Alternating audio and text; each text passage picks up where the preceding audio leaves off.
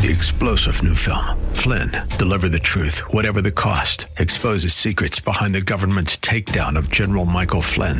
Flynn knew what the intel world had been up to. He ordered the first audit of the use of contractors. This set off alarm bells. He told the truth. He was the most dangerous person for Donald Trump to hire. They had to get rid of Flynn. Flynn, Deliver the Truth, Whatever the Cost. Available now. Watch it today. Go to salemnow.com. salemnow.com. This is Cornerstone Connection, the radio ministry of Pastor Gary Hamrick of Cornerstone Chapel in Leesburg, Virginia. Pastor Gary is teaching through Ephesians. Real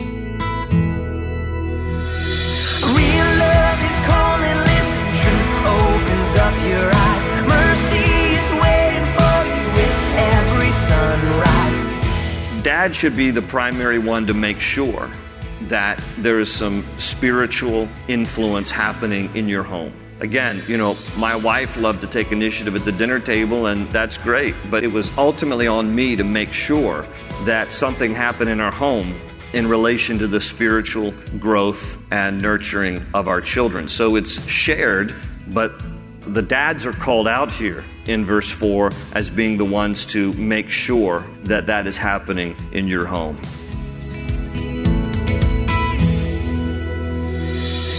God designed families, and His design is beautiful and purposeful. As Pastor Gary will explain in today's message, God put fathers and mothers in their positions and bestowed certain characteristics and responsibilities to each that are crucial for raising children in a way that glorifies Him. Many of us come from broken or wounded homes, but He longs to restore us to His original design and fashion us into tools that administer His love to others, including our own spouses and children. At the close of Pastor Gary's message today, I'll be sharing with you how you can get a copy of today's broadcast of Cornerstone Connection. Subscribe to the podcast or get in touch with us. But for now, let's join Pastor Gary in the book of Ephesians, chapter 6, with today's edition of Cornerstone Connection. Ephesians chapter 6, we're going to close out the book of Ephesians. Let me just give you a quick running start so that we all know where we are up to this point. At this point in the book of Ephesians, Paul is talking now about the new life that we live in Christ. There are certain characteristics, there are certain qualities, there are certain aspects about the Christian life that once you receive Christ, you need to understand is the way you're supposed to live. And so these various topics he covers from chapters 4 through 6 have to do with attitudes and thoughts, speech and words, temper, work ethic, treatment of others, our sexuality, the use of alcohol, various roles in the home and workplace. And then he's going to round out chapter 6 by talking about spiritual warfare. So we'll talk about that as well. But along these lines, kind of now getting different points out of all these topics that he has been talking about in these closing few chapters of the book of Ephesians. So far, we've looked at 17 different points. I'm going to rattle through the list. If you haven't been here, you won't be able to write these down fast enough. But here they are, just by way of review. He tells us that the new life has to be learned. He tells us that the new life has to break ties with the old life. He talks about number 3, how the new life begins with a renewed mind, new thoughts and attitudes. Those are all from chapter 4. Then he also speaks in chapter 4 about the new life lives like God in righteousness and holiness. That's how we are called to live like Him in righteousness and holiness. We're also about, the new life is about speech, how we are to guard our mouths and guard our tongues from the way that we talk. The new life does not let anger become sin. These are all the way that we are to practice our faith in living it out in response to what God has done for us. Number 7 on the list, he says the new life is careful not to give Satan any opportunities. Don't be compromising in your life that would allow Satan an opportunity to take advantage of something even further. Number 8, he says the new life works hard and gives to others instead of taking from others. Number 9 on the list, the new life does not do things that would grieve the Spirit of God.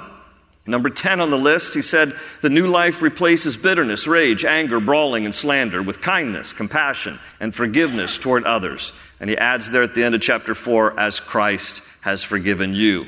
Number 11 on our list, the new life imitates God with a life of love. Number 12, the new life is a sexually pure life, into chapter 5. He says, number 13, the new life replaces impurity, greed, obscenity, foolish talk, and coarse joking with thanksgiving. Number 14 on our list, the new life leaves the darkness and lives as light in the Lord. Number 15, the new life is being filled with the Spirit instead of being drunk on wine. Number 16, the new life has a desire to worship the Lord and to encourage others to do the same.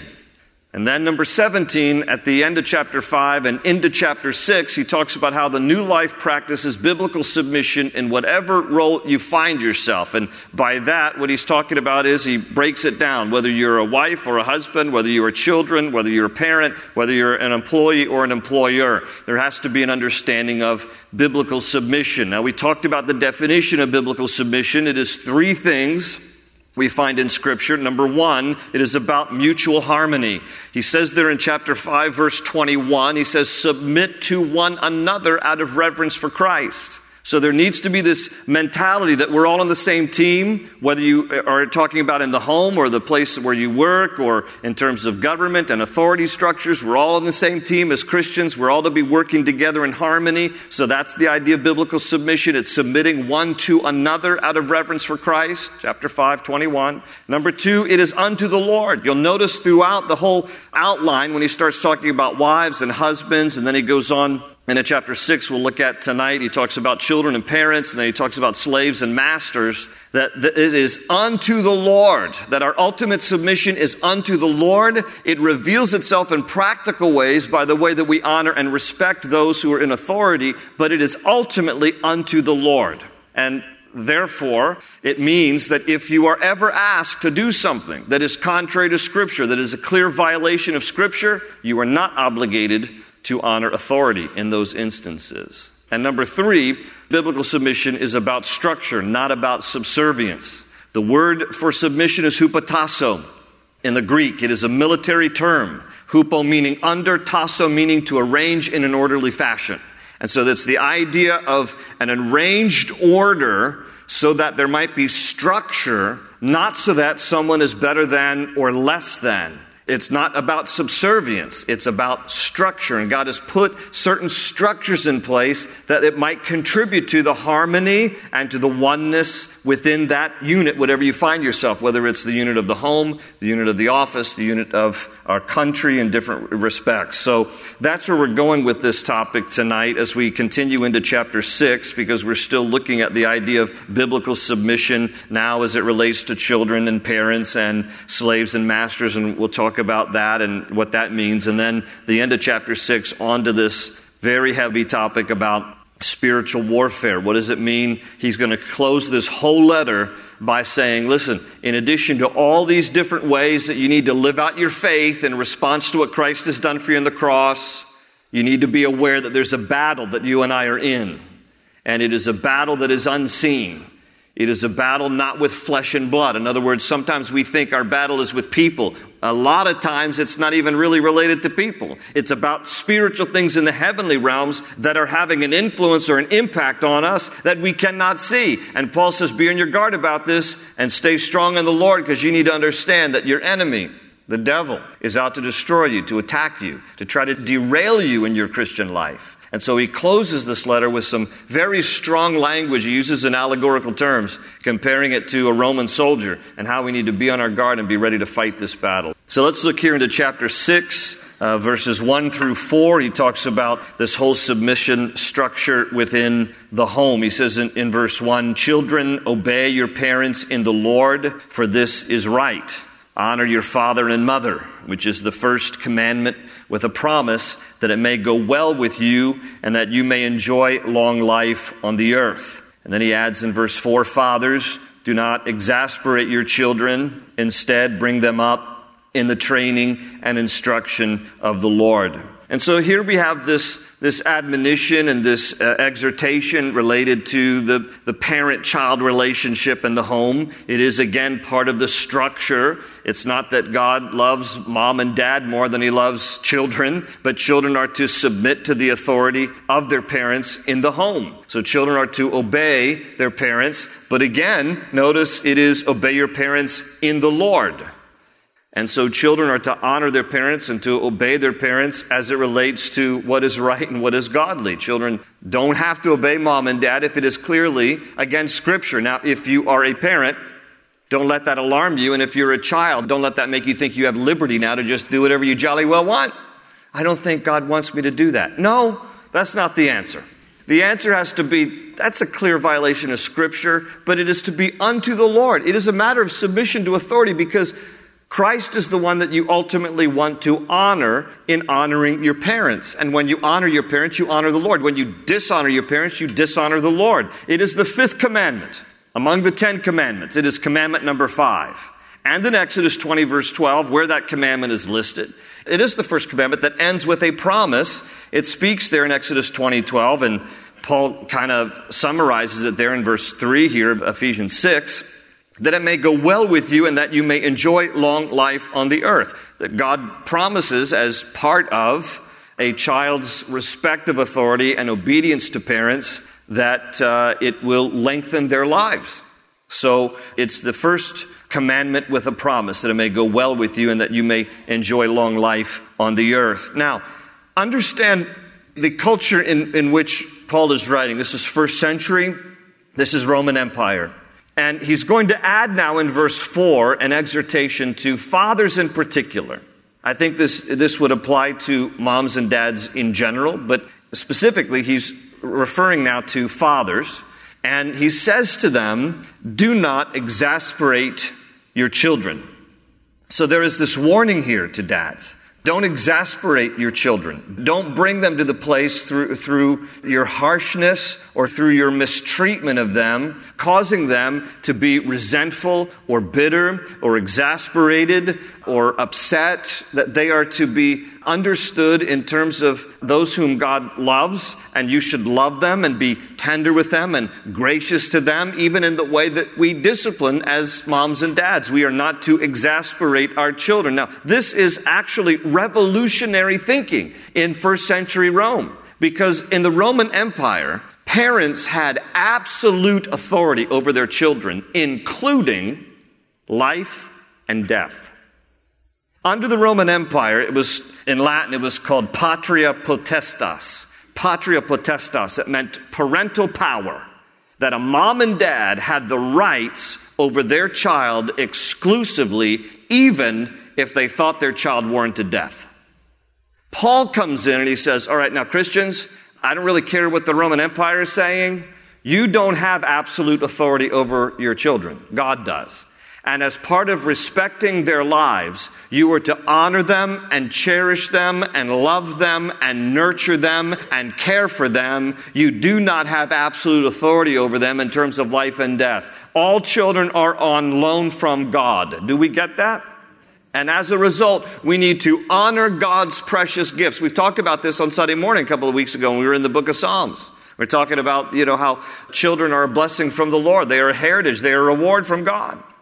So we need to make sure that even as parents, we're not doing anything to provoke our children. That even in the way we discipline them, we are to do it in a loving way. We are to do it in a tender way. We are to do it in a godly way, because our ultimate responsibility, he adds there after he says, do not exasperate your children, he says instead is to bring them up in the training and instruction of the Lord. The training and instruction of the Lord. Your primary responsibility as parents is to instruct your children and to bring them up in the ways of the Lord. Do not leave that as the primary responsibility to the church. Now, I know we have some wonderful Sunday school teachers who are back there even now teaching your children. But they are not the primary people responsible for raising your kids in the nurture and admonition of the Lord. That is yours as parents. Now, I don't know what form that looks like, but in your home, you need to take time to read Scripture with your kids. Pray with your kids. Now, credit to my wife, because she really took the initiative at our dinner time when our kids were younger and still live in her home. Now all our kids are gone, to get out a Bible and for us to read and for us to pray together. She even had little cards to memorize Scripture verses, and it was just a wonderful thing. I get paid for this, so, I'm not interested in doing any of that at home. So Terry, it's all yours, go ahead. No, I wasn't that cavalier about it. I took it seriously too, but I just loved the way that she wanted to take the initiative to have family devotion. So I'm like, all right, I'm all for it. But if we want to go for it, I'll support it. And so our dinner table became a time when we would have regular just reading of Scripture and praying. And, when the kids are really little, you can't get too deep and you can't go too long because their attention span is like this, But you can do enough to impart Scripture and to plant seeds into their heart and sing some songs together and just make it a fun time and instill in your kids the instruction of God's Word and do what you can to help bring them up in the ways and the instruction of the Lord.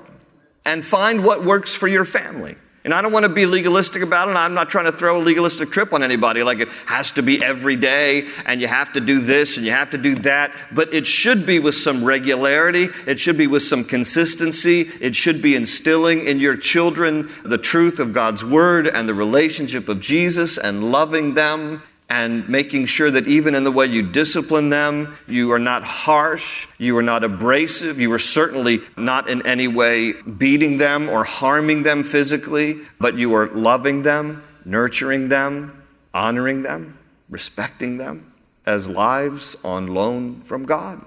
So it goes both ways here. Again, chapter 5:21 was submit to one another out of reverence for Christ. So it's children submitting to their parents, honoring and obeying them. It is parents, in this sense, submitting to your children in the sense of never exasperating, honoring them, loving them, nurturing them in the ways of the Lord, not just this absolute authority like in the Roman Empire. So this is revolutionary stuff in Paul's day that he's challenging fathers in particular. And I know some of you are in homes where you're a single parent trying to raise kids and you're doing double duty as mom and dad.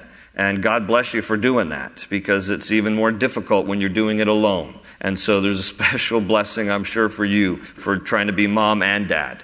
But if there is a home where there's mom and dad is saved, assuming dad's a believer, dad should be the primary one to make sure that there is some spiritual influence happening in your home. Again, my wife loved to take initiative at the dinner table, and that's great. But it was ultimately on me to make sure that something happened in our home in relation to the spiritual growth and nurturing of our children. So it's shared, but the dads are called out here in verse 4 as being the ones to make sure that that is happening in your home. Now into verse 5 through 9, he says, "Slaves, obey your earthly masters with respect and fear and with sincerity of heart, just as you would obey Christ. Obey them not only to win their favor when their eye is on you, but like slaves of Christ, doing the will of God from your heart. Serve wholeheartedly, as if you were serving the Lord, not men, because you know that the Lord will reward everyone for whatever good he does, whether he is slave or free. And masters, treat your slaves in the same way. Do not threaten them, since you know that he who is both their master and yours is in heaven, and there is no favoritism with him." So we come to this passage here where Paul addresses slaves and masters. And I'm going to address what might be a question to some of you or even many of you. And before we even kind of dissect this passage a little bit, and that is the question that stumps many people, which is, why is it that the Bible doesn't seem to speak out forcefully against slavery? Why is it that there's not a whole lot of scripture verses which overtly condemn slavery? It's almost like Paul is just writing here like this is a normal and natural thing, and that he's giving instructions in regards to slavery and those who are masters over slaves, that it seems uncomfortable, doesn't it, when you're reading this? So let me just address that for a moment before we dissect the passage here. First of all, in first century Rome, there were millions of people who were slaves. And it was part of the condition of the Roman Empire. I'm not saying it was a good thing. It was a terrible thing. It's a wicked thing. Slavery, whenever there's anybody who's enslaved to another human being, it's a wicked and evil and sinful thing. I'm just pointing out the fact that it was a very common thing in the Roman Empire. A lot of times, because of the stain on our own American history, we immediately associate slavery as a racial issue. But in Roman Empire days, it was not really the enslaving of different races. It was oftentimes the enslaving of your own people. It wasn't primarily a racial matter. It was a matter of people who owned others as either slaves who were voluntary or involuntary, and King James refers to them sometimes as bondservants. It's the Greek word doulos. And so it's difficult sometimes to know in certain contexts during the Roman Empire, there were some who were slaves by choice and there were some who were slaves involuntarily. They were taken captive as part of the spoils of war or whatever the case might be. Sometimes you sold yourself as an indentured servant because you couldn't pay your bills, and so then you sold yourself, received money to work for someone to be able to pay off your bills until such time you could raise enough money in the course of working for someone to buy back your freedom. It was a very complex issue, but I want to make it clear that the Bible never condones slavery, although there's not a lot of verses about it.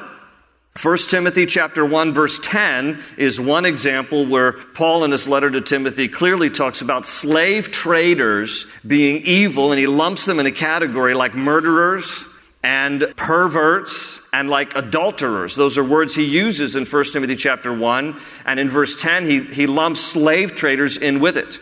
We also see in Scripture that in Galatians 3:28 that Paul makes it clear that there is neither male nor female, Jew nor Greek, slave nor free, for we are all one in Christ. And that verse alone in Galatians 3:28 elevates everybody as having equal status before God. So when you look at this, then it becomes like, well, why doesn't he speak out against how wrong it is? Even though there aren't a lot of verses, there's another verse in the book of Exodus that talks about you shall never enslave another person lest you be stoned to death. It was a capital offense. But even though there's not a lot of scripture that overtly condemns slavery, let me tell you how Christianity covertly overthrew slavery.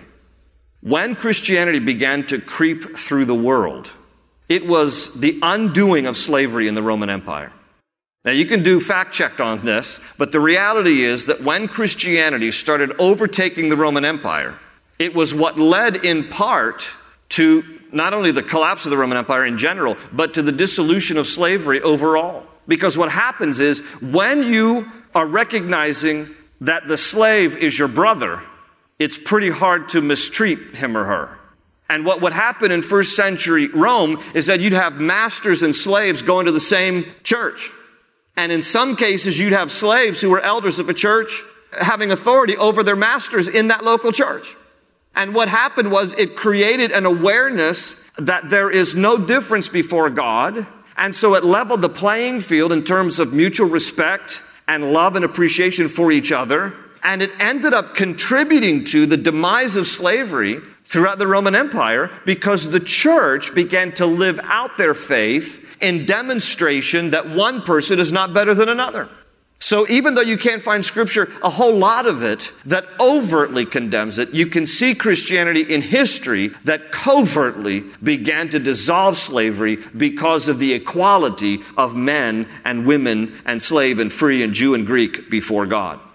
In our more recent history, look, the problem of slavery ended up being addressed and ultimately dissolved again through Christian influence.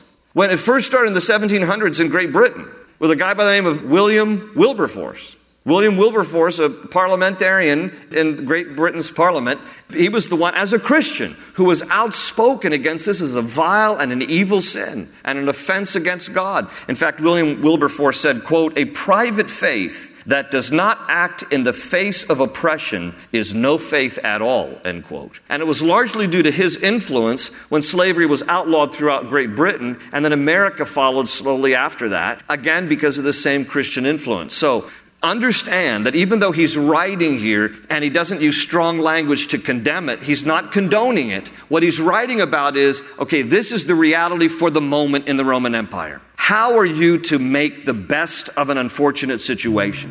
And in modern application, we need to see this, again, not to try to diminish the horror of slavery, but it would be good for us to see this in terms of employees and employers. How can we apply this in modern terms? Because again, some slaves were indentured servants. Open ocean, jump in and you'll find the cornerstones, your connection, run towards your new life. You've been listening to Cornerstone Connection with Pastor Gary Hamrick. Thanks for joining us as we learn from the book of Ephesians. It's no secret that humans are imperfect. In many of his letters, Paul addresses how imperfect people can cause disunity. It's easy to look at all the ways we are different and forget to see all the ways in which we are the same. All of us are loved by God, and all of us have been saved by grace. Let that motivate you to look at those around you differently and seek unity. Always, if you'd like to hear this message again, feel free to visit our website, cornerstoneconnection.cc, or download our mobile app and have these teachings with you on the go. That way, you'll never miss a message from Pastor Gary's studies, and you'll always have encouragement from God's Word at your fingertips. Find a link to download the app under the Teachings tab on our website. While you're there, you can also learn more about Cornerstone Chapel, the church behind this ministry. If you're in the area, we'd love to connect with you. Find service times, directions, and more on our website. That's cornerstoneconnection.cc. We look forward to you joining us again next time, right here on Cornerstone Connection.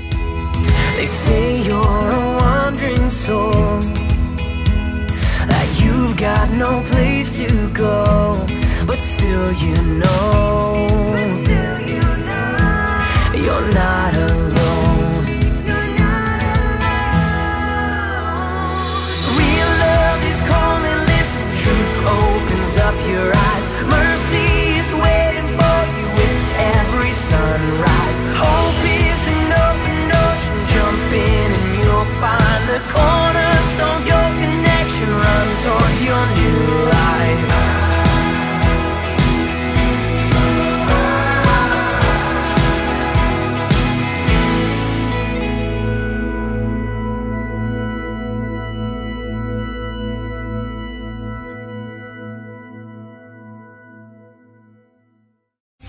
Three-star General Michael J. Flynn, head of the Pentagon Intelligence Agency, knew all the government's dirty secrets. He was one of the most respected generals in the military. Flynn knew what the intel world had been up to. He understood its funding. He ordered the first audit of the use of contractors. This set off alarm bells.